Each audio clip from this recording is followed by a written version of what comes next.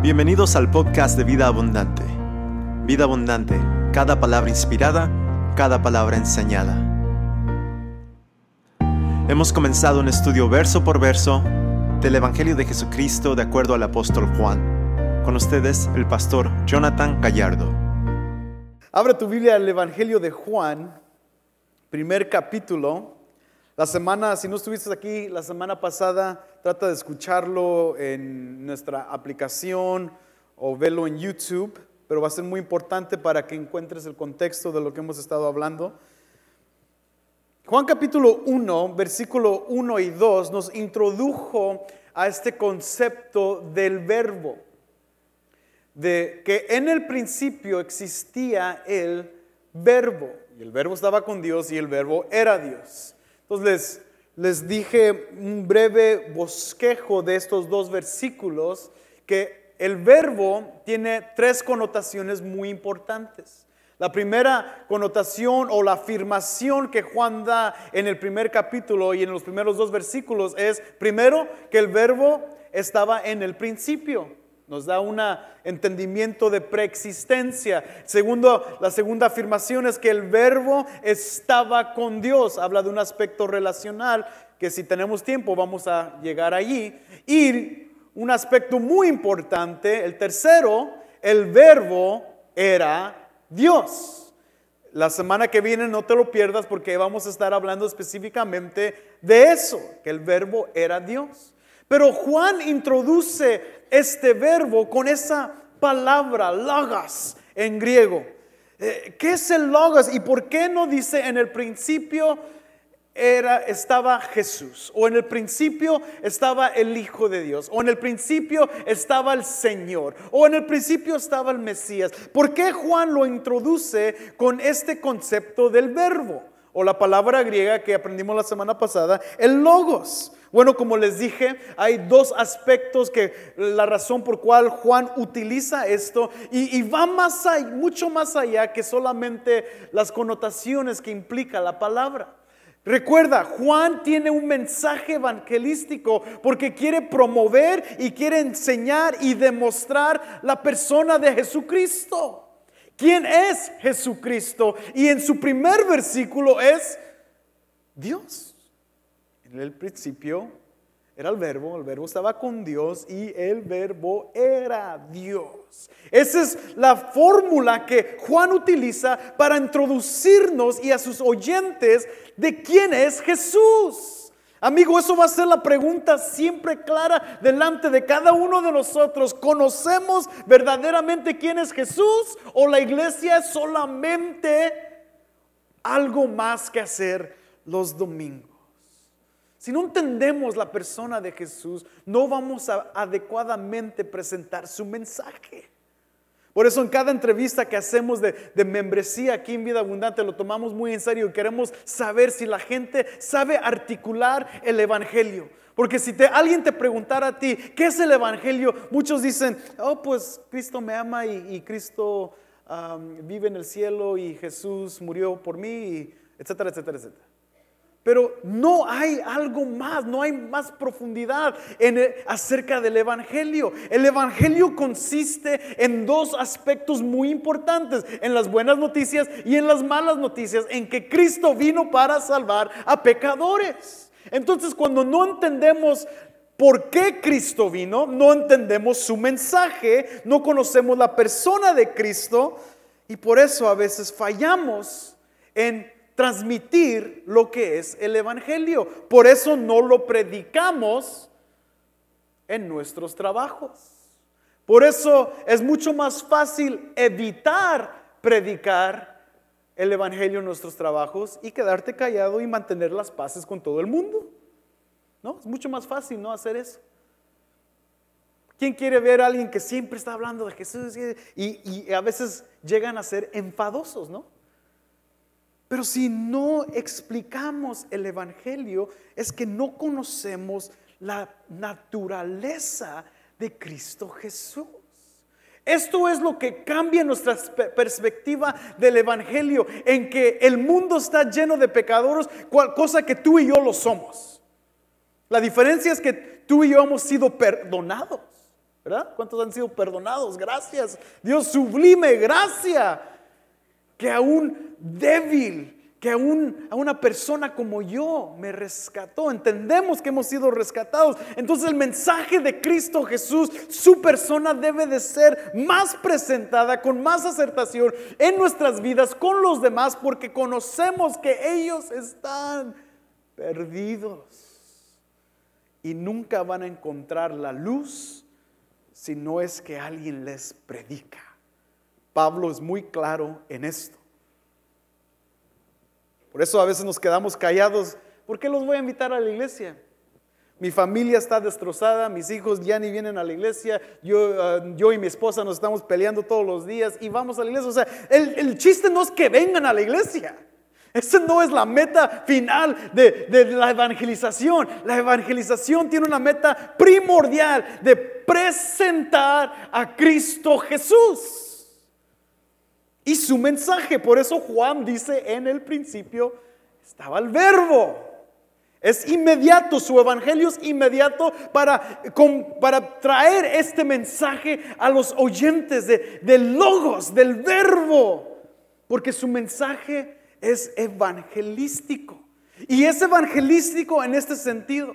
La palabra logos que aprendimos la semana pasada, esas dos connotaciones de griego, del aspecto filosófico del griego, que cosa que los estoicos tenían muy consciente, que ellos pensaban que el logos, para los filósofos griegos, esto era un aspecto de orden al mundo. El logos vino y trajo orden al universo.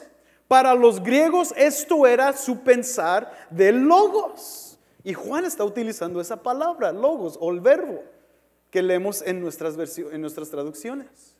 Para los judíos entienden el logos de una manera un poquito más distinta. Para los judíos ellos creían que el evangelio, que el logos era el aspecto creativo de Dios. Por eso si lees Salmo 33, versículo 6, habla del Dios y el logos que trajo y creó todo el universo. Para los judíos el logos era el aspecto o la fuerza que construyó y que creó todo. Sin embargo, no era Dios.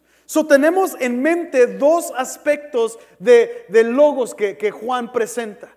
El aspecto griego filosófico, el que trae orden al universo, y el aspecto judío, que es parte del orden creativo. De hecho, si lees Proverbios capítulo 8, lo describe de la manera de sabiduría. Y si lees los profetas, Isaías, Jeremías y Ezequiel, lees cómo la palabra vino a Jeremías, la palabra de Dios vino hacia Ezequiel, la palabra de Dios vino sobre Isaías. O sea, esa palabra también traía entendimiento al pueblo, el que guiaba al pueblo. Entonces, para los judíos el logos representaba sabiduría, creación y dirección. Pero no era Dios, era algo que Dios hacía. Entonces lo increíble de este mensaje, que al mero inicio del evangelio de Juan, lo que Juan está haciendo es evangelizando, pero no de una manera light. No de una manera que a veces tú y yo sentimos que necesitamos adaptar el mensaje, ¿no? Para que vengan a la iglesia o para que me escuchen, tengo que presentar a Jesús de una manera así bien padre, ¿no? Un aspecto así: Jesús sanaba, Jesús hacía milagros, Jesús le importaba a los pobres y los juntaba y les daba de comer y nos decía muchas cosas para ayudar a los pobres y los menos fortunados, cosas así. Y aunque eso es verdadero, no es la imagen total de Cristo Jesús. Eso es lo que Él hacía. Lo que era es lo importante. Él es el Salvador del mundo. Él es Cristo, cosa que Juan nos presenta en el versículo 17 del primer capítulo. Jesucristo. That's him. El verbo No es la fuerza de creación que piensan que los judíos piensan que es. No es el orden del universo que creen los griegos filosóficos. Jesús, el verbo, es Jesucristo, Dios encarnado. Entonces, al inicio de esta presentación de quién es Jesús, y mediante las dos audiencias vienen a conocer de lo que está hablando Juan, porque usa esa palabra que los dos grupos la entendían, pero después, inmediatamente, ¿qué es lo que dice el versículo 14? Fíjate cómo Juan se los voltea en el primer capítulo. En el capítulo 1, versículo 14, Juan dice, y el verbo se hizo carne. Como que los judíos y los griegos estaban... Interesante, el verbo en el principio, okay, I like that. El verbo estaba con Dios, that's el verbo era Dios, pero I'll keep listening. Voy a seguir escuchando. Y vino la luz y la oscuridad. Pero llega al versículo 14. Espérate, amigo. Los griegos consideraban en su filosofía que las cosas materiales, las cosas físicas eran cosas terribles. Por eso ellos, su meta en la vida era llegar a ser espíritu. Era llegar a poder vivir en el ambiente espiritual donde se pueden conocer y parecer más a Dios. Esa era la meta para la filosofía griega. Entonces, cosas para hacer carne, eso dicen, no, esto es lo peor de lo peor. Eso no, ¿por qué Dios se va a hacer carne? Y los judíos de la otra manera están diciendo, espérate. Si Dios está en otra persona, quiere decir que hay dos dioses. Entonces ya no podemos abogar por monoteísmo, sino que hay pluralidad. Hay dos diferentes dioses y eso no va a volar aquí con nosotros. Inmediatamente son presentados con algo que ellos no es que no lo entendían, sino no lo podían aceptar. Y al rechazar ese Cristo, iban a rechazar todo el mensaje de Dios. Esto es importante, amigo, porque en el mundo de adaptación del Evangelio, hemos intentado en nuestro contexto moderno de suavizar un poco el Evangelio para que muchas más personas vengan a nuestra iglesia, para tener los servicios llenos y de una manera u otra presentar a un Jesús o cool, o un Jesús que se le puede pasar más. Es más, sí me pasa Jesús. Les dije esto la semana pasada, no estoy seguro si solamente lo hablé en el de inglés, pero hay un famoso artista de rock de una banda que se llama U2. Si te gusta el rock en inglés, hay una banda que se llama U2 y su líder del U2 se llama Bono, y él le robó una frase a la Madre Teresa. La Madre Teresa dijo, yo no tengo ningún problema con Jesús, yo tengo un problema con la iglesia, o yo tengo un problema con los cristianos. Y Bono hizo esa frase muy famosa, porque Bono no va a la iglesia, pero cree en Jesús y en sus actos y cree en Dios. Y él dice, no, yo tengo mucho problema con los cristianos, ellos siempre están en problemas, pero a Jesús yo lo amo, yo lo acepto a Jesús, porque tienen ellos tienen un diferente Jesús, el que solo hacía las cosas buenas, el que solo obraba con obras caridosas, con obras para ayudar al prójimo. Es lo único que hacía Jesús para ellos. Pero el problema es, amigo, todos tienen un problema con Jesús. Y por eso lo tenemos que presentar tal y como el Evangelio lo presenta. Como el Logos que existió antes del tiempo, estaba con Dios, era Dios, y luego en el 14, el Dios de Israel y del principio es el mismo Dios en Cristo Jesús. Y luego Juan el Bautista dice en el versículo 29, el que viene a quitar los pecados del mundo. Jesús es aquel que borra los pecados de la humanidad. ¿Qué quiere decir eso, amigo? Que tú y yo somos pecadores. Sorry, yo sé que tú te sentías muy, I'm good, man. Yo no tengo ningún problema. Mi esposa está bien, mis hijos están bien, mis hijos están mejores que muchos de los que están en la iglesia. Mi matrimonio está mucho mejor que muchos de los que van a la iglesia. Y yo sé, y eso te puede rozar. But you need Jesus. Tú necesitas a un Salvador. Tus buenas obras no te van a salvar. Ese es el mensaje de Cristo. Esa es la presentación de Cristo. Si desde allí estamos mal, todo está mal.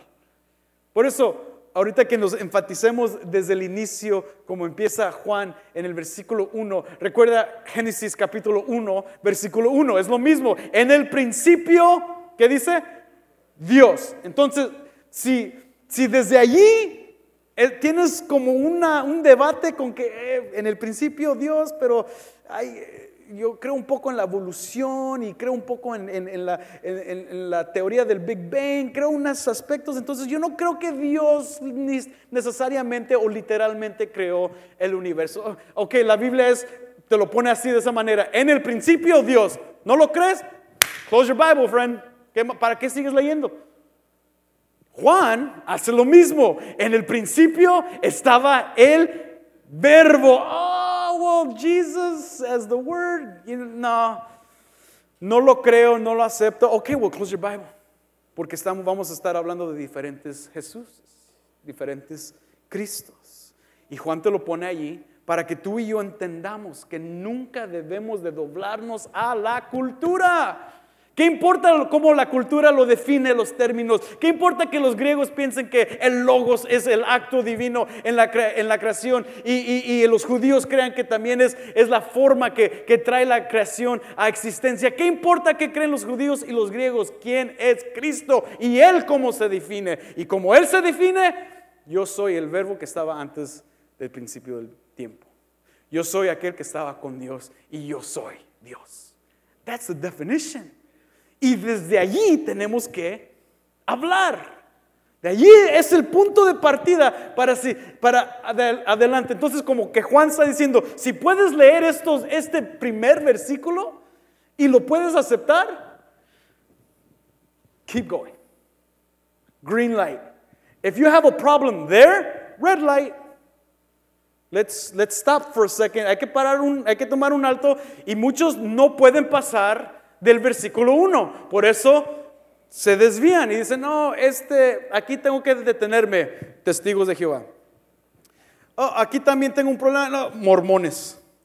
Aquí como que, y empiezan las sectas, que no pueden pasar después del versículo 1. Y si vienes la semana que viene, vas a aprender algo muy importante acerca de eso.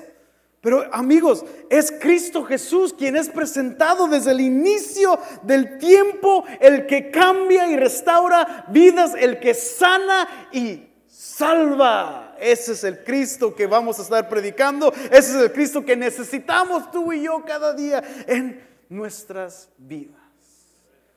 Y perdóneme por correr a 1000 por hora en este momento, pero voy a tener que hacerlo, porque yo sé que ya tienen hambre. Y ya pueden oler los tacos que están cocinando ahí atrás. Lean conmigo el versículo 1 otra vez.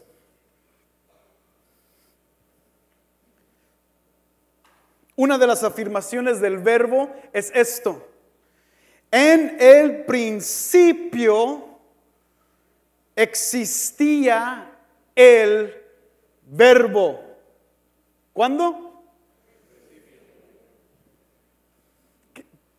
¿Qué frase tan audaz? O sea, de poder escribir en el principio, tiene una implicación fuerte del autor. ¿Cómo se te ocurre escribir desde el principio si ni tienes 40 años? O sea, ¿acaso tú estabas en existencia en el principio? Pero ¿qué es lo que Juan está haciendo aquí? Está haciendo dos cosas muy importantes. Una de las cosas está llamando esta frase así fuerte, les está recordando a todos que Él no es el que está escribiendo el Evangelio. Aunque muchos lo traducen como el Evangelio de acuerdo de Juan, bueno, es el Evangelio de Cristo dado a Juan por medio de ¿quién? del Espíritu Santo. Y por eso la teología de Juan acerca del Espíritu Santo es tan mega importante. Cuando lleguemos al capítulo 14 de Juan, vamos a estar leyendo 3 cosas que él nos enseña acerca del Espíritu Santo. Y una de esas cosas es: el Espíritu Santo es el ayudador. El Espíritu Santo es la verdad. Y el Espíritu Santo te va a enseñar toda verdad. Entonces Juan lo que está diciendo es like, yeah, I wasn't around in the beginning, man. Yo no existía en el principio. It wasn't me. Pero ¿quién me lo reveló? El Espíritu Santo. No solamente me lo está recordando a memoria ahora. Recuerda, Juan escribe esto casi 40 años después de que él vivió con Jesús. Entonces estamos hablando de un tiempo. Juan tiene alrededor de 75, 80 años. Yo sé que cuando llegaremos a esa edad, se nos olvidan las cosas, ¿verdad? A mí ahorita se me olvida todos los cumpleaños de mis hijos. Tengo 35 años y se me olvidan. Yo no tengo ni idea de cuándo nacieron los últimos 2. Ni me pregunten. Pero sé que nacieron. Y a los 80 años como que se nos va. ¿Cómo te llamabas, viejito, otra vez? ¿Cómo he estado? O sea, se nos va. Pero Juan lo que está declarando es que el Espíritu Santo me está demostrando toda la verdad acerca de Cristo Jesús. From the beginning. Por eso lo puedo decir que es desde el principio. Este libro es un libro súper involucrado con el aspecto del Espíritu Santo. Cada uno necesitamos leer la Biblia llenos del Espíritu Santo para que traduzca para nosotros muchas cosas muy necesarias en nuestras vidas. Es el Espíritu Santo que nos va a guiar a toda verdad. Y no solamente Juan está enfocando en el aspecto espiritual, pero Juan lo que está haciendo es un eco a Génesis otra vez. Recordándonos a sus oyentes, a los judíos que existían en ese tiempo. Estoy conectando el Dios del Antiguo Testamento con el Dios del Nuevo Testamento a través de la vida de Cristo Jesús. El Dios del Antiguo Testamento en Génesis capítulo 1 creó el universo. Ese mismo Dios en el principio, en Juan capítulo 1, es el que está creando una nueva creación. Por eso tú y yo afirmamos lo que dice Pablo: he aquí, las cosas viejas han pasado, nuevos. Hay una nueva creación en nosotros. ¿Quién la inició? Cristo.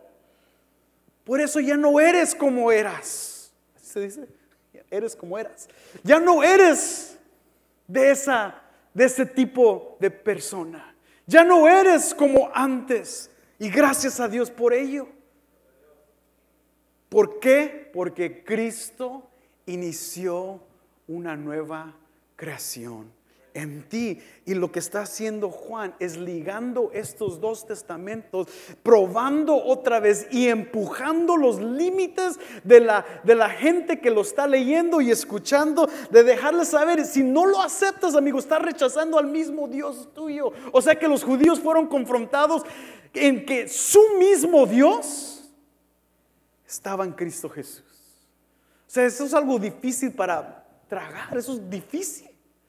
Pero aquellos que Dios les iluminó, que los llamó, que los escogió, sus oídos fueron abiertos y le siguieron.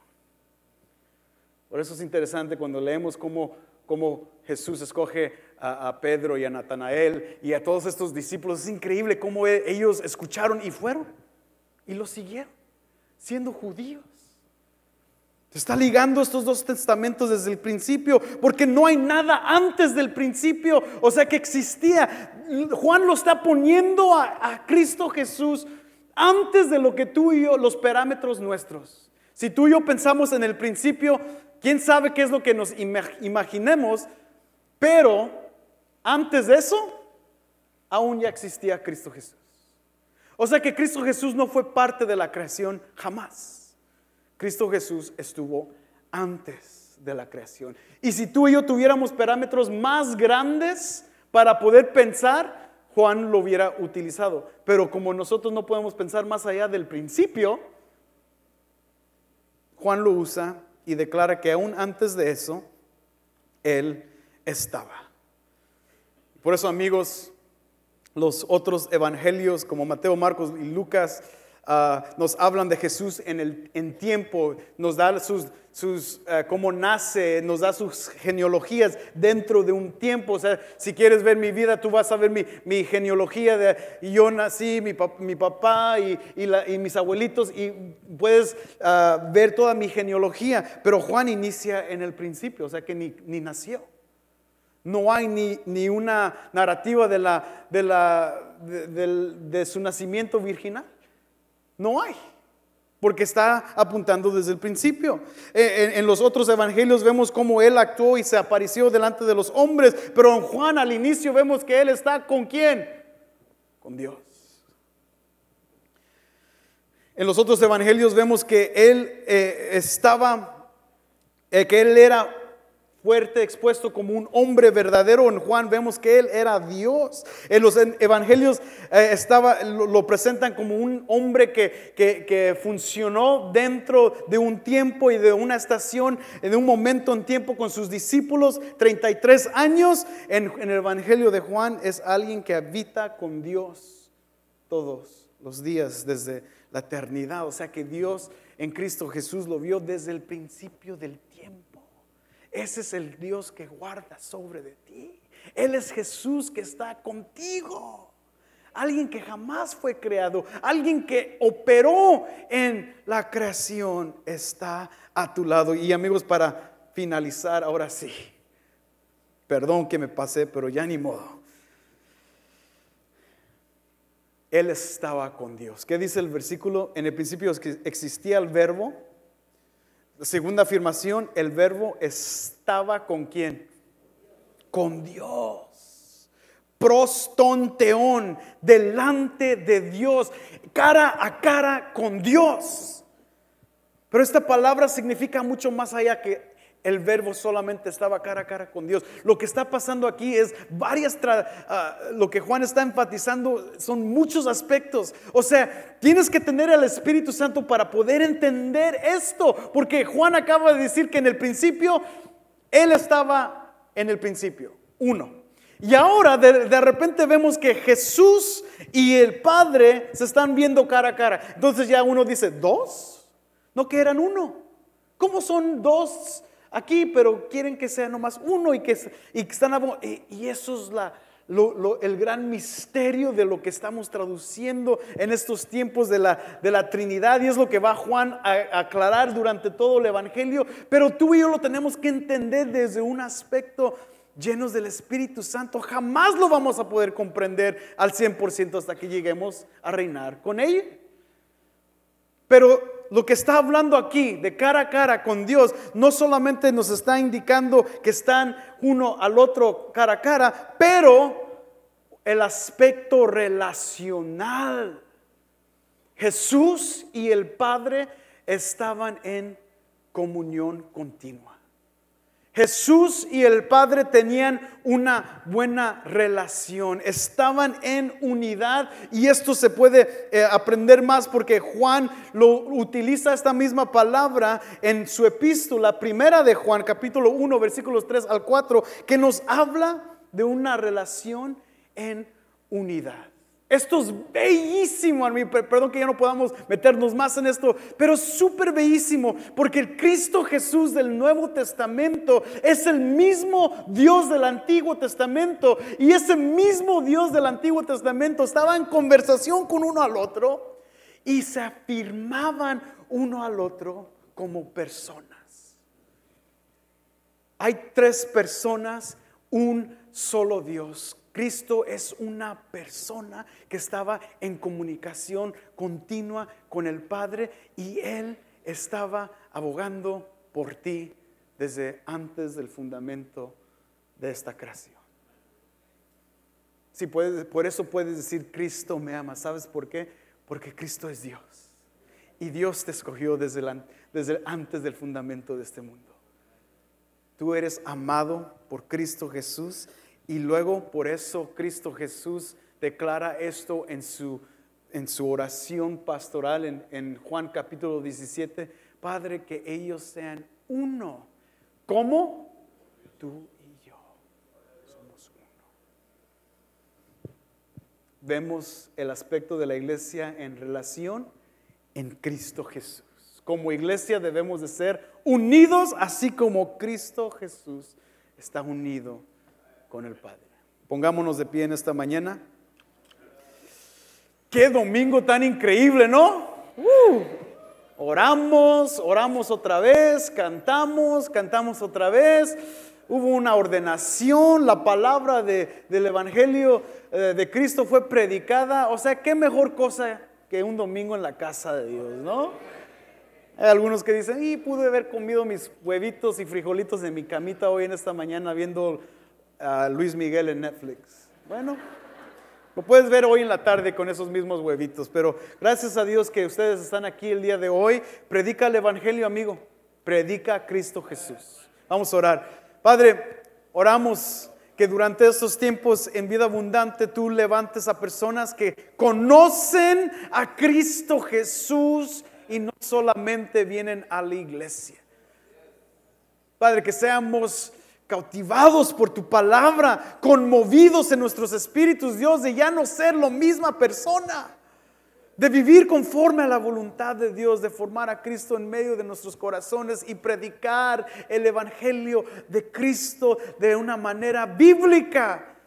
Presentarle al mundo quién es Jesucristo, el Salvador, el que vino en búsqueda a pecadores. Padre, danos esas oportunidades de evangelizar. Abre nuestras bocas para hablar de tu palabra y ayuda a esta iglesia a conocer más a la persona de Cristo Jesús. En tu nombre. Amén.